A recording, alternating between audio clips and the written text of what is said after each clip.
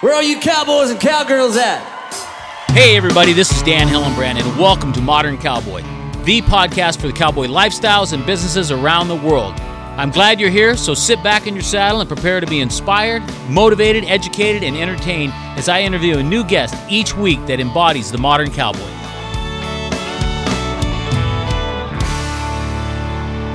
Hey, hello everybody, and welcome to Modern Cowboy Podcast.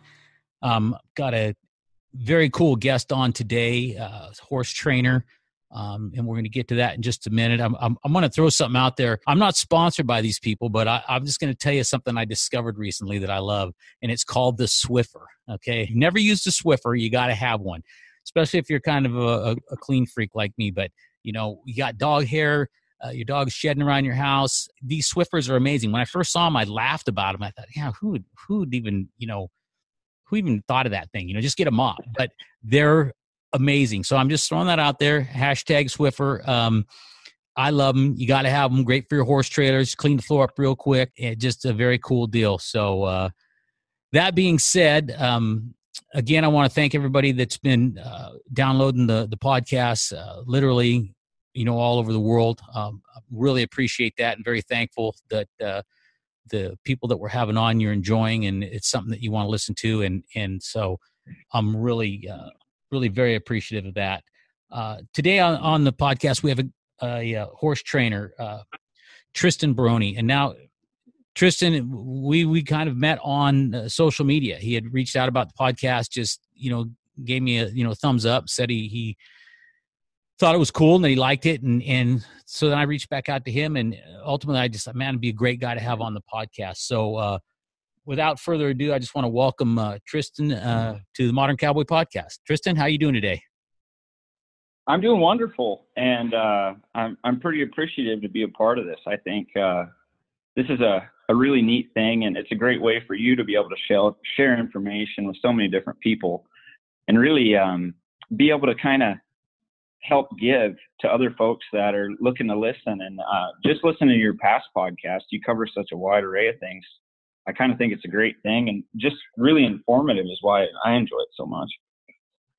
Yeah, very cool. And when you reached out to me, and then I checked out what you did in horse training, and you've got a really substantial following, and it's just really cool. And I mean, you're living a life that ideally I thought I was supposed to live, and matter of fact, I'm looking at some videos on your Instagram right now, some things on there, and it's just like, just so cool, so ranchy and so cowboy. And so if you would just, let us know, tell us, how you got started, how you, got into what you do, and about your life as little or as much as you want to tell us. Okay. Well, I'll give you a rundown. Kind of started from when I was little, some things that made me the man I am today. Had a pretty traumatic, rough childhood. Parents that were pretty physical and into drugs and things like that. And kind of overcame that. Never got to be around horses very much, but was always drawn towards them. So as soon as I could leave and go do my own thing, I left and started chasing horses. I started working for outfitters, packing in the Bob Marshall, the Absaroka Wilderness, through Yellowstone, and just really all over Montana and Wyoming and some parts of Colorado. And I packed for about a year and a half straight, full time. And then I started looking into cowboying and things like that. And now that I'd had enough horsemanship experience, and then I started cowboying and working for several different ranches, calving out cattle and things like that, and just overall ranch hand work, kind of taking what I could get, but always riding. And I couldn't figure it out. I was riding my horses and I was watching the guys around me, and none of us were really getting along very well, and I didn't know. And I started looking for this and that and kind of watching things. And I'd find little snippets here and there on the internet, and I'd call some people. Actually, I called a lot of people a lot of times before I ever got any feedback, and just started pursuing horsemanship. And I think when I really, really got into it was I went to a place called McGinnis Meadows and kind of worked there short term. And there were some things I really liked and some things I didn't like. And that was several years back here. And that was kind of a pivotal moment for me because I'd read these books and I'd watched some tapes and I'd talked to a few people and everybody said what you should do and what you shouldn't do. And no one really wanted to help. Everybody kind of just wanted to charge a ton to do things like that. I had a very hard time finding anybody who was willing to help. So after my experience there at McGinnis, I decided I was going to try and be the best me and figure out how best I could work with a horse and why things were going the way they are and why they were going good and why they were going bad. And that was really the pivotal moment for me. Here the last couple of years, I've been riding a little over 400 horses a year. Man, I would say pretty obsessively. I figured out what I wanted to do, and I haven't done much else. And I've really tried to study it and study myself. And through that, I found a love for horses that I have a hard time articulating. The best way I can put it is the horse, he is unconditionally good. There's no way around it. I don't care whether he's a bucking horse, a track horse, or your sister's pony. He's inherently good. He comes out, unless there's some crazy defect or some genetic deal, or maybe he's born and doesn't get enough oxygen or something like that. If the horse is normal, he's inherently good. He soaks up what the human does, though, and that's where we can run into conflict. And what I've learned, and just the horses have taught me, is how sensitive they are. That they're a prey animal, and they still have to survive and get away from things. They still worry about living and dying on a pretty regular basis. Whereas we as humans, we don't really have to anymore. We got, central heating and lights and all this. So that's why humans, I found, have the biggest conflict, is because we'll be working with a horse and we think we're not doing very much at all. And the horse, well, he thinks otherwise, and we just can't quite understand what he's telling us. And then he overreacts and we'll kind of tend to blame him. But if you can just step back and try and keep yourself from getting emotional and detach from the situation and observe it critically and kind of look at what that horse is doing, he's telling you what he needs help with. And that's really the biggest thing I've learned. And when I started watching that, I haven't found a horse I couldn't ride yet or get along with. Not just ride. I mean, there's a lot of guys who can get on one and make a really good bronc ride and kind of go. That's not really my thing. It does happen every now and again if you get a horse that's tight or something. But what I like to study is how much can I get that horse to do without getting him upset? How smooth can I make it? How can I get the horse thinking versus just reacting? Because I started a new program and just built an indoor arena here last year. And I sell about 15 geldings a year with a year riding on them. Most of them are right there at the Hackamore. I sell a few others that are a little further along. But that's what I do here. And I take some client horses and things like that. But really, just trying to provide some horses to people who are looking to learn more. Because I'm trying to get these horses to where they'll fit other people. I'm not riding them for me. I'm riding them so they can go into another situation and fit that situation. And as we all know, had experience with horses and things like that, you never know what someone's going to get them into.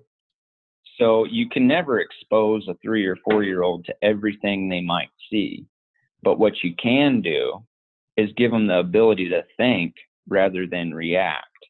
And that's one of the biggest things I've learned from the horse is horses are a lovely animal and I love them to death. But when you're working with them, it's not a place for emotion. It doesn't fit in. The horse can realize it, but he doesn't understand it.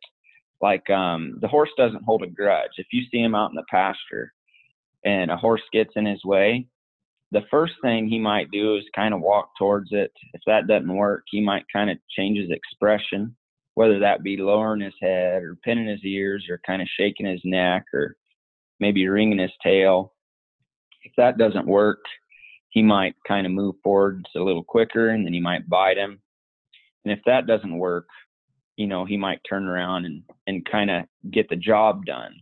But as soon as it's done, he goes right back to being buddies. And that's what we struggle with, because if we get a change or we're frustrated with something, we have a tendency to kind of hold aggression towards the horse or emotion, you know, that feeling that we didn't get something done. And the horse, he doesn't understand that, because he's in the moment, you know. And I think there are quite a few humans that pursue being in the moment, but it can be so darn tough with all the technology we have and all the things we got going. And if you got kids and family, or maybe you're in debt or something's not going good, it's real easy to let all those things cloud your mind. And the horse, he doesn't have that. He's worried about being okay in the moment. And that kind of seems to be the biggest thing. If you can look at it that way, it sure seems like you can get along with them. Yeah. Well, you know, it's interesting. You know, like I've said before, you know, I wasn't raised on a ranch. I mean, I desperately wanted to be, and almost was, and had experiences all throughout my life, with family members that lived on ranches or had ranches. And although I didn't get to spend, you know, all the time there I would have liked to have, but in terms of horses, you know, I got my first horse when I was 5, and we actually lived in a little neighborhood subdivision, if you can believe that. And we had the little pony in the backyard for a while. That's a whole nother story. But my point is like, you know, it took me a long time, even though, you know, I've roped for quite a few years and I've had a lot of horses and stuff now. It took me a lot of years to understand, you know, my relationship with horses. One of the first experiences I've ever had, and I've never told this before on the podcast. So, but my uncle had a big ranch up in Northern California with his father-in-law, beautiful place. And we were going to go on this pack trip with these horses with a church that was up there, and we went on it. But I'll never forget this, and I didn't realize until later on when I just reflected on it and remembered some of the experiences I had. This one horse that I was going to ride, her name was Penny, and it was a white horse. And my uncle went to get her out of the pen, and I don't know, she did something, and I'll never forget it. He whipped her in the face with a rope, and so I'm 10 years old, and so I'm thinking, well, man, this is what cowboys do. I don't know. Well, then we couldn't even take that horse with us because her eye swelled up so bad. And that was some of my first exposure to, you know, to horses, and how I thought, well, man, that's how you're supposed to treat, you know, a horse. You know, you got to, you know, make them submit or whatever. But anyway, I mean, that I realized how that had you know, just an impact on me for a long time in terms of, you know, horses and how you do get along with them. And I've got a long way to go in my horsemanship, but you know, I agree with you. It's you know, they're going to react to us and how we are around them, and that's, you know, like you say. I mean, it's a skill in and of itself. Oh, 100%. And I'm not a saint. I did a lot. I was way too physical. I did way too much. I was hard on horses, cowboying. I used to rodeo at Montana State and rode rough stock there and things like that. And I never looked at it that way, you know, and I never knew what I was doing. And it's kind of like you're saying, when you see something like that and you think about it, and so many times us riding horses, we think about it after the fact sometimes. And you're like, oh gosh, I did way too much. But it's hard because not a lot of people are sharing that information. And there's a lot of nice horses out there, and there's a lot of really good horsemen, but they kind of keep it hidden. And that's what I'm trying to share with folks, is how good you can get one without banging on him, without hitting him, without pulling on his mouth.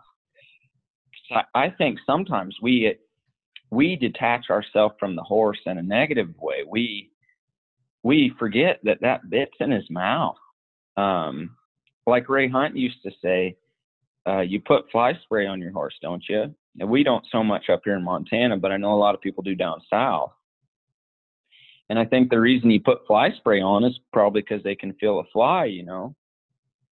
So if they could feel a fly, why would you ever have to beat on them to get anything done?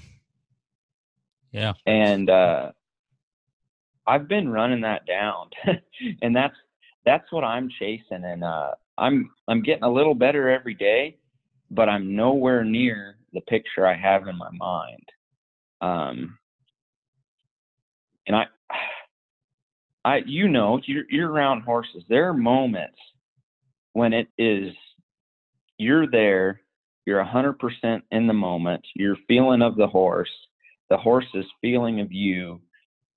And for anybody who's rode and is listening to this, you know exactly what I'm talking about. You're probably smiling right now thinking of it. Those right there are the moments we live for. And that's what I chase every day, is just how little can I do? How can I change to fit the situation with the horse? For this, I'm going to say this simply because I scratched and looked for help when I was trying to do this. But if anybody's looking for help, you can either go to my website, MarkCompanyRanchHorses.com, or my Instagram. Send me a message. My phone number's on there. Give me a call if you need help and you feel like you're stuck. Because I know what that feels like, and it's a scary feeling. And feeling stuck usually breeds fear or aggression, and we kind of know where that takes us. Absolutely. You know. So how? But it's a journey. Yeah. It's well, that's, you know, again, it just correlates with life. You know, it's just, if you're not growing, you're dying, and it's a continual process. And it's one of the reasons that, you know, I started this podcast too, was to just reach out and you know, connect with other people and other people's stories, and just to help inspire and educate, you know, other people and myself, and you know, included as well. And it's just, it's very cool. That's the one thing about social media, you know, that is, I just think so great, is just having the ability to, you know, maybe not meet everybody physically, but you know, you meet them, and you can have discussions and learn from them at just the you know, touch of a finger on a mouse, you know, or a phone. So it's very cool. Oh, 100%. Look at us right now. Yeah, exactly. It wouldn't be possible without it, you know. It really wouldn't. Yeah, and it's funny because I'm on here. You know, I got two computer screens going and a phone, and I'm scrolling through. You know, even your Instagram as we're talking, and looking at some of the videos and the horses that you have and are training, and it's just very cool. And how long have you been at where you're at now? In the name of the ranch is the Meyer Company Ranch Horses. Yes, sir. So I worked for Meyer Company Ranch and started some horses for them before, and calved for them, and done some ranch work here off and on for 4 or 5 years. And the way I got this program started was I was cowboying and making some real nice horses while I was doing the same work as quite a few other guys, except I was, you know, selling horses for 10, 12, 15, a few for 20,000 while I was doing the same job.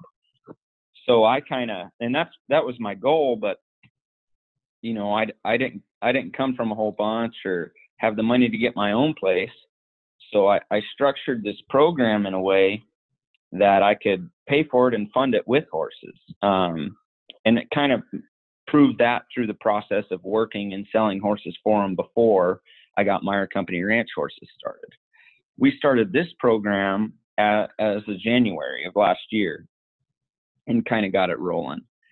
And we do I'll do clinics, I'll do lessons, start a lot of horses for people. I take about 4 or 5 horses a month for the public. I run an internship program. I currently have an intern that was from the military here right now. His name's John Garvick that's working with me.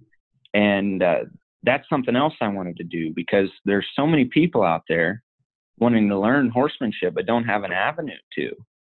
And whether it's the horsemanship side or the business side or the husbandry side, how to take care of the animals properly and maintain their health and their conditioning and the pastures and things like that. So that's really why I kind of put this together, because I am blessed and fortunate enough to get to study this every day, as well as have the passion and the drive to do it. And not everybody is in a position to do that. And those are the people I'm here to help.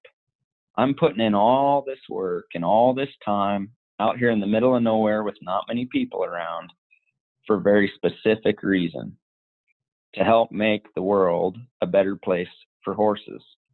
And the way I can do that is by helping people get along with them a little better. And that's why I started this whole program, was just for that reason. That's very, very cool, man. And the place that your place there is absolutely beautiful. And it just, man, I mean, I'm ready for the intern program right now. I'm ready to just drive up there and stay with you. It just looks so awesome. Come visit. It's just so cool. That'd be great. So cool. So now, do you guys breed your horses there? How do you get all your horses? How does that work? I buy horses from all over the U.S. This last year, we got horses from mostly Montana, Idaho, Colorado, places like that. What we're looking for here is we'll get some 2-year-olds, but mostly 3- and 4-year-old horses that haven't been started is what I'm looking for. And there's a few reasons. I've seen a lot of broken down horses and things like that because people started them too early. And for some people with their skills or their situation, maybe they're doing the fraternity thing or something like that, they got to get them started earlier. But that can be tough because, like horses, they don't have any muscles below the knee in either the front or the hind limbs. It's just tendons and ligaments. And when a horse is 2, there's still quite a bit of joint space there. And those tendons and ligaments also contain more elastin before the age of 4, which makes them more malleable. And it's why those horses get overuse injuries like bowed tendons, osteochondrosis, which is a lesion of the joint that occurs from excessive impact, often found in rope horses and performance horses. So my goal was to make these horses, because they're not cheap. My cheapest horse usually goes for $12,000 or $15,000, and they kind of go up from there. But they're horses that are going to last till they're 25, 28. Because when I go to buy them, I look for horses. The first thing I look at is conformation. And that's so important because that's how a horse moves, you know. Horses have evolved over the years to run and eat. That's it.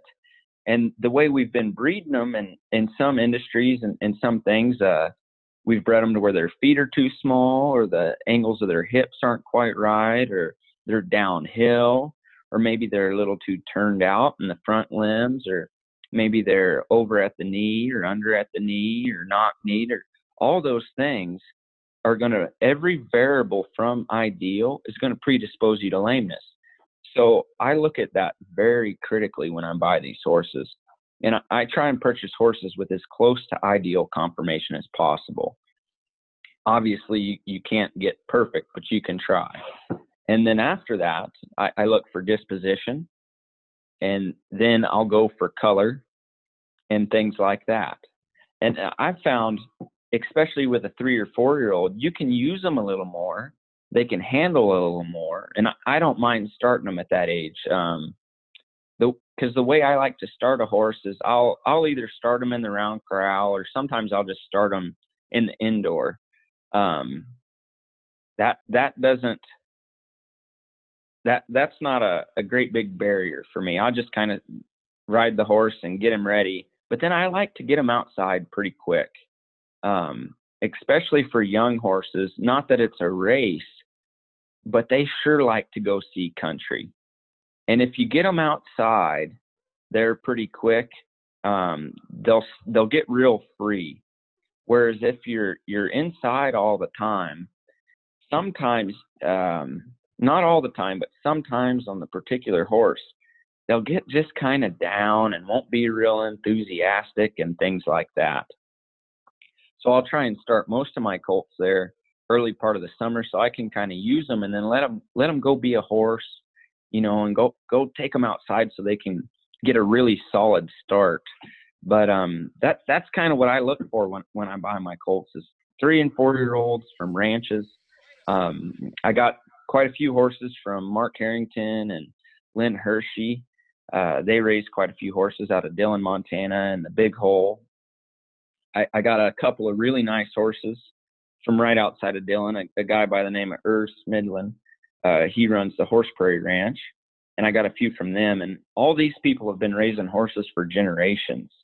So that's what I look for, is people who care about their horses and have been raising horses with some longevity, because no one wants to spend all this time and all this money and fall in love with a horse and then have it to where you can't use them. And we've all either experienced that or seen somebody who has, and it's pretty tough, Yeah. Especially if someone spends a bunch of money on one and then they can't get along with them for whatever reason. It's frustrating. That's gotta be the biggest thing. Yeah. Yep. I'm looking at this video of you. I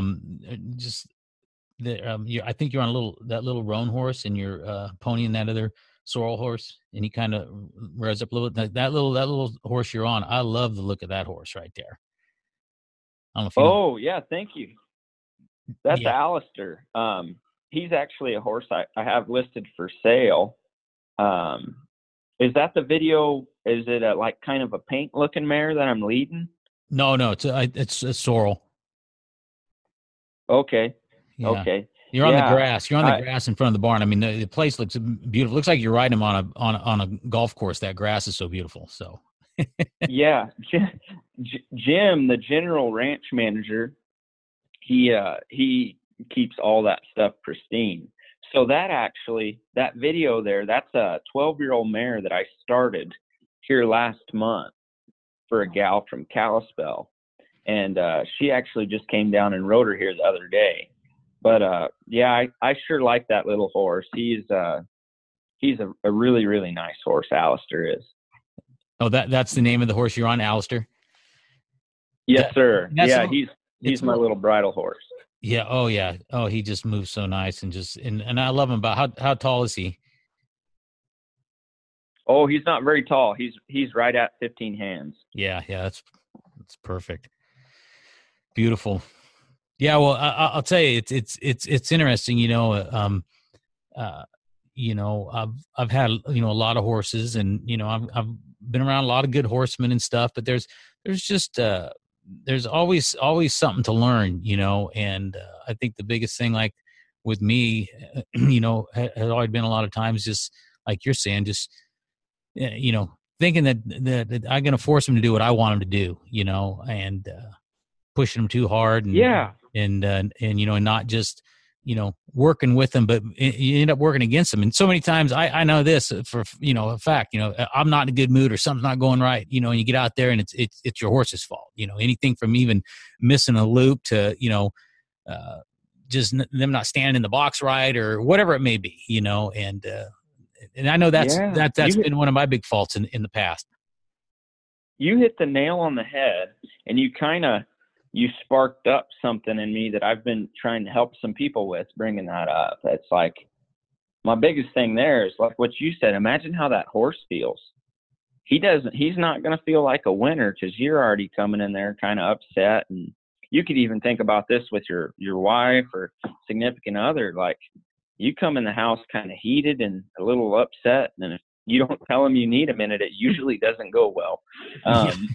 Exactly. But the horse is the same way. Imagine him, you guys might not be speaking the same language, but you're getting after him, and he feels like he can't do a dang thing right.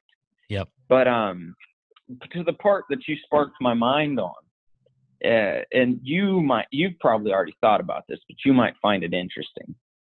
I find sometimes people get in so much trouble with their horse for the sole reason of they have an agenda. They come in, and you're probably going to think I'm crazy for this too, because everybody wants to get something done, and I make a living doing it, so I have to get something done.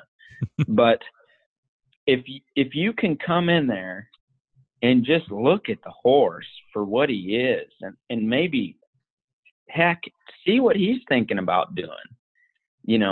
Try not to come in there with an agenda, because if you come in with agenda, I'll kind of describe a scenario here. And I think everybody, if you critically look at yourself, you've probably done this if you ride a lot. You're on your old horse, and maybe today you'd like to work on your stops and your lead changes maybe. I know a lot of people like that.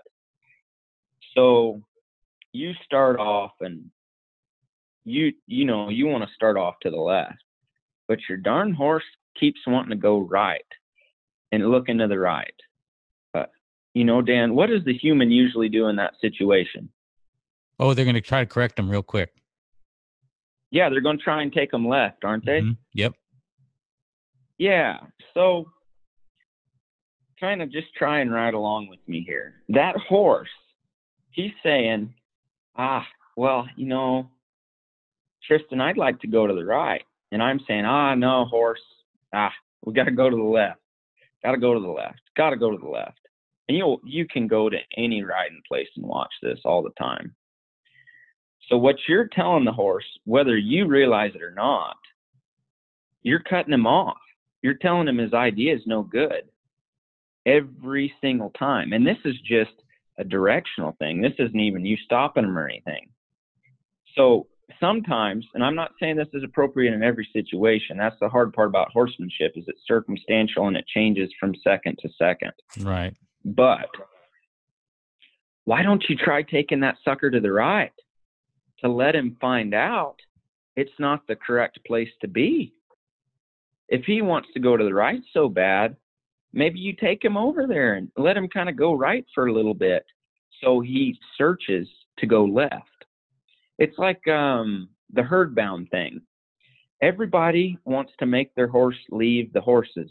Well, yeah, that's what you want, but that's not how you teach a horse how to be independent. If your horse is barn sour and herd bound, I'm not going to spend a lot of time away from the other horses or away from the barn. I'm going to stay busy when I'm with those horses or I'm with the barn. And then if he gets the slightest idea thinking about leaving, you better believe I'm going to make it pretty easy for him to leave. And by make it easy, I mean pet him, quit pulling on him, quit kicking him, let him revel in his victory. Yeah. Horses are a proud animal, and they like to be winners. And if you set them up to where they're a winner, they look different and they try harder. It's way different than having one scared. But I would say try that sometimes. Get on your horse and heck, maybe just hang the reins up. Like hold on to them, but don't do nothing with them, and just see. Maybe you go in the arena and you close the gate and you trot him and see where he wants to go. For a vast majority of people, I bet he's going to want to go two places. There's three places. One, he's going to want to go to the out gate. Two, he's going to want to go to the gate closest to which you grain him. Three, he's going to want to go to the gate where the horses are. And that'll depend on every barn. So if you have that situation, which I know thousands of people do because I get calls and messages on it every day, go work him by the gate. Heck, you're going to ride him anyways. Just go ride him by the gate. And then when he gets good, try leaving the gate. And if he leaves, give him a little break. Does that kind of make sense? Oh yeah. Yeah, absolutely. It's just like Yeah. it's just positive reinforcement, and not, not punishing them all the time for something they want to do, or what, in their mind they think is the right thing to do, and you're telling them it's not. So it's like with a kid, if you're constantly, telling them no and they're not doing the right thing, we know we've all experienced it. So yeah, and you've probably been trying to correct that horse by trying to turn him to the left for I don't know how long, and it hasn't worked yet. So why not try something different? Yeah. It's, well, it like you say, it's a process, and it's a learning deal, and oh yeah.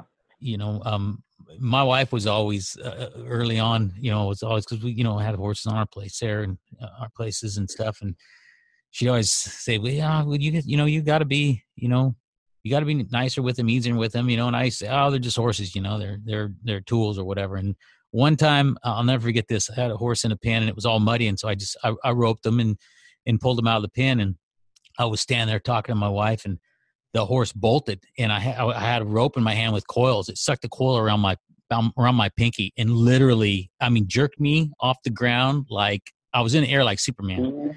And my wife laughed at me, and she goes, "Well, the horse probably mad at you or something. He was standing in the mud pen, and you roped him or whatever." But that taught me a big lesson right there, just about horses and handling horses. It twisted my finger around. Put it this way, it made me a little queasy because it jerked it pretty hard. But it's just it's an interesting thing. I just now, I'm like you now. I love horses so much, and dogs both, and it's just I look at them, so much different, at this age than I did when I was, in my late 20s. Yeah. Well, and it's like you said, it's not just about horses. It's about being a better person. Exactly. At least that's what I'm after. I want to be a little bit better each day, and it doesn't always work. Sometimes I go backwards. Sometimes I stay the same, but sometimes I get a little better. But it's the horse. They've taught me so much more about life, like how to approach people better, how to be more aware of how they act when you approach. Like sometimes we get so out of tune with what other people are doing or saying, or heck, just even listening to them and hearing what they have to say. Yep. Sometimes you make somebody so mad just because you won't listen. Yep. And that's all they want. Absolutely. So it's like it's about everything. Like if I'm trying to get somebody to do something that I don't know, I'm going to give them more space. I'm not going to smother them, and I'm dang sure not going to try and intimidate them. Right. Because that's not going to get me very far. They're going to run off, and probably pretty quick. So it's like you said, this horsemanship stuff really is life stuff. It ties back to everything: your dog, your family, your friends, your work, all that kind of stuff. And that's what I love about horses. And thank goodness, because if you do anything and you do it enough, you'll have enemies and you'll have friends. And I like to think that if you have that, it means you're doing something right. Absolutely. But the best thing about the horse is people can talk and talk and talk, but the horse won't lie for you. Yeah. I don't care who you are, what you do. When you're in the arena, it's time to put up or shut up. Yeah. There's no way around it, and thank goodness for that. Yep. Very cool. Very cool. Yeah. Well, I'll tell you what, man, I've just, it's just so, it's so great to be able to, like see what you do, just through social media, just literally watching you pony that other horse around on what's that little horse's name again you were riding? Alistair. That to me, it's calming to me just to see that horse and see you riding him in the way that horse moves. And that horse is so beautiful, and it just, it's just awesome, we have my dad lives with us right now, my wife and I, and we're full-time caretakers of him. He's 83, he's going to be 84. And so we're kind of a little bit, confined to a certain degree, but I'm really looking here to be able to get out here in the not too distant future and really improve my horsemanship more. And now that I got a new friend up in Montana, I'm going to have to probably come that way and get some pointers, tips, and lessons. Oh my goodness, my door is most certainly open, and thank you so much. It makes me smile, and it warms my heart when you said that about my little horse there. I put a lot of thoughts and a lot of time into it, and that what you're watching is me being myself. It's the place where I'm happiest. It's the place where I feel the most confident, and it just feels right. And when I ride a horse, whether it's his first ride or his last ride, I want it to be something unique and beautiful. And I think it can be, and it should be. And that's really what I'm after. And for you to say that, it makes me smile, and I appreciate that. Yeah, absolutely. Absolutely, Tristan. Hey, well, we're getting close to the end of our time here. So, favorite cowboy movie? I've got a guess in my head what you're going to say, but just we'll see. Oh gosh, you're putting me in between a rock and a hard spot. There's so many. I know. If you had to pick one, I'm just. Oh gosh. Could I just give you one man? Yeah, go ahead. Not always the best horsemanship, but I do love John Wayne movies. Yeah. I do really love watching those. Yeah, absolutely. I mean, yeah, I agree. That's one thing that's kind of funny. You look at all the old Westerns, and I always kind of wondered this, when I'd watch them, the way they used to rein those horses around, and just, pull their heads up real high and neck rein them real hard. And I guess they must have just used to do that just for theatrics or something. That and a little bit. I mean, you've seen horses all over the world, especially with the internet. Fine horsemanship isn't an abundant thing. Right. I mean, there are a lot of people who are great with their horses, but real fine horsemanship hasn't been that big of a thing. And for a long time, when it was with the vaqueros and things like that, mm-hmm. they kind of kept that stuff pretty secret. And you kind of had to go through a trial by fire and ride some real tough horses before they ever let you in on any of it. And now with, like you said, the social media, I think it's getting across more. Yeah. And like what I was telling you, I'm trying to lead by example and put it out there so people can see it. And I'm not saying that I've got it figured out, because I don't. I'm working on it every day.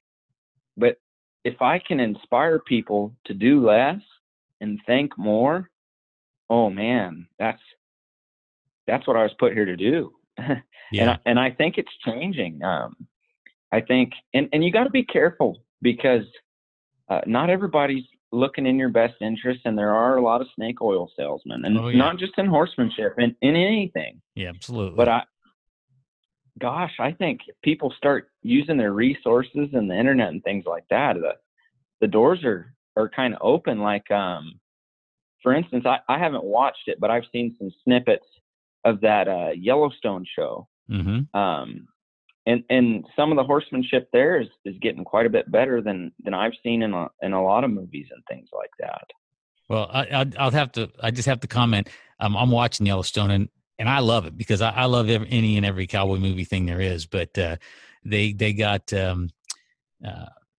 Brian Bingham, who I didn't even realize that's who it was. He's in it, and then that Cole Hauser. Those are my two favorite guys.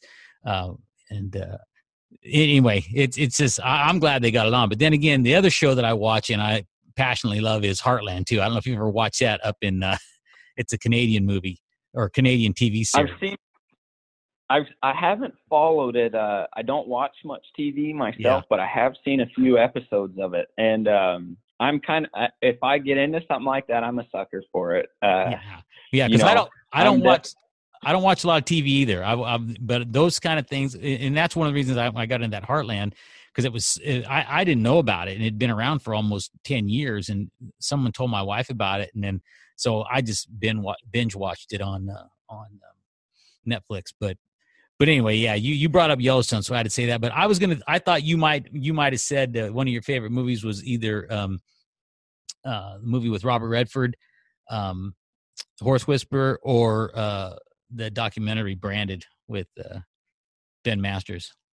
I don't know. I just was thinking. Oh, Branded is a pretty good one, and those guys run a heck of a program. That Heroes and Horses. Uh-huh. I don't know if you've heard of that. I have, but I don't know the whole I don't know the whole gist of it, but could I touch on that for a second? Yeah. Go ahead. I'm pretty passionate about Heroes and Horses is a program that some gentlemen started, and it's hopefully I don't butcher this, but it's a rehabilitation program or just a program for veterans, and they use horses and pack trips and a bunch of different activities, of which I don't know the extent of all of them. But I donated some time to help start some horses and work some Mustangs for them that they use. And they use the same thing as Ben Masters did in that movie, and they work with him.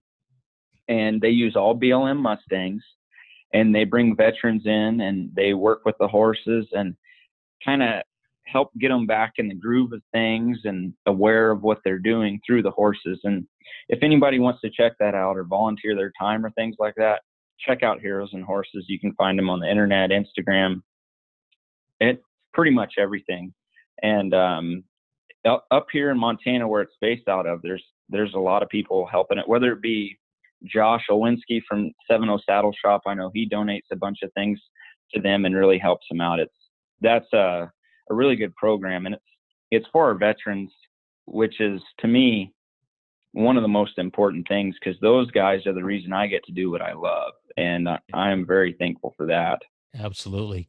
Well, I'll be sure, and I'm going to include all that in the show notes, and I'm glad you brought that up, because I know I'd heard that before, but I don't know the full extent of what they do and how the program works. But I'll definitely take a look into that, and I'd love to maybe get somebody on the podcast, and maybe you could help with that.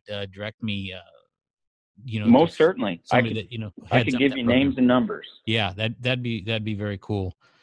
Very cool. So, well, just a couple more things real quick before we wrap it up here. How about your cowboy hats and something else I haven't talked to anybody else on the podcast yet, because I just love Shaps and Chinks, and do you have a certain brand or somebody make them for you, or do you make your own? Or I do. So my hats, I get all my hats from Rocky Mountain Hat Company in Belgrade, Montana. Okay. It's a family-run business. It was run by the father, and he passed away here a couple of years ago, and now his son runs it. And he's also a photographer and a very good hat maker. They come in. If you go in there, they give you individualized time, measure you up, high-quality hats. It's all I wear. I like them, and I like the brand and what they stand for. Very cool. As far as gear and tack, the guy who builds all my saddles and I work with, and coming out with a saddle line with, and all my leather products is Josh Owinski, and he runs 70 Saddle Shop. He is the saddle making version of me. He's a very passionate man who builds things with integrity and quality in a timely fashion and for a reasonable price. And he makes everything from shotguns to saddles to bridles. If it's leather, he could probably put it together.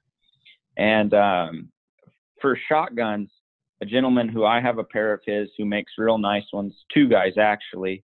One gentleman is in Bozeman, and the company's named Black Sheep Leather, And the other guy, which probably everybody knows, is Dave Thornberry. He is kind of the master of leggings, and I have a pair of his that I really love. Very cool. Very, very cool, man. I you know, my thing is I would love to just be able to wear leggings every day. Just, I don't know why. Ever since I was born, that's just kind of the way I would like to be every day, you know, anyway, I don't know why I said that, but I'm just saying it because I just everything about cowboy gear and stuff, just I've loved it since I was born, and I'll love it till I die. And it's so cool to be able to talk to you, you know, a guy that's doing it and living it every day. And I'm really, really glad you came on, and you know, I learned a lot already, and I'm looking forward to, you know, watching you on social media and literally getting up there and meeting you in person here one of these days too. So, really. Oh my goodness. Well, thank you so much. I enjoy the conversation and the ability to share this information with people in your time. And I really do look forward to meeting you. I hope you take me up on that. I'll put you up, and we got plenty of horses to ride here, so we could make a day of it for darn sure. Yeah, that'd be really cool, Tristan. Well, I better wrap it up here. We've gone over even longer than I even expected, but it was well worth it. So, until we talk again, man, great talking with you. I really appreciate it, and look forward to meeting you. Okay, well, sounds good. Thank you so much, and let's stay in touch. You bet. Thanks again. All right, have a good one, Dan.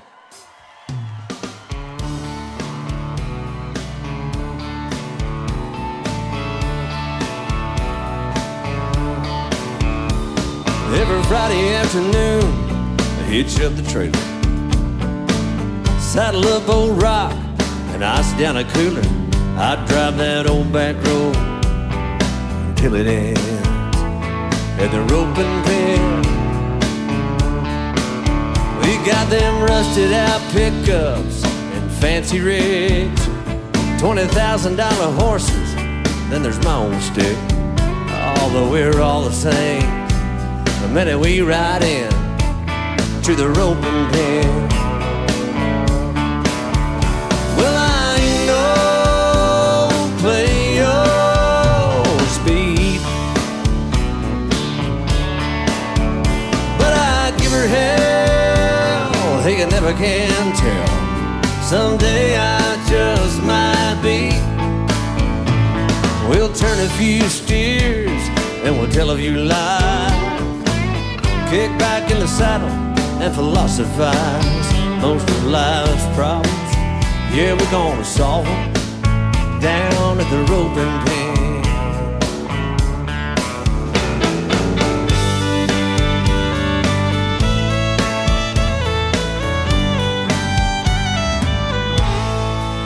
Yeah, we don't do it for the money, yeah, we're always broke.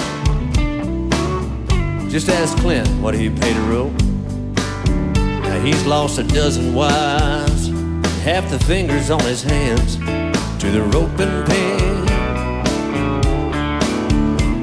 And it takes a little skill and a little luck. If you can talk smack, you can back it up.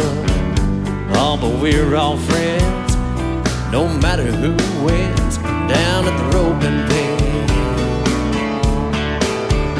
Well, I ain't no play your speed, but I give her hell, hey, you never can tell. Someday I just might be.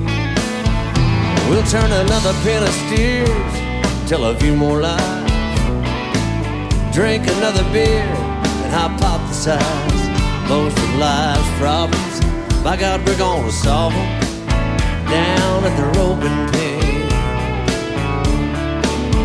We'll see y'all again next weekend down at the roping pen.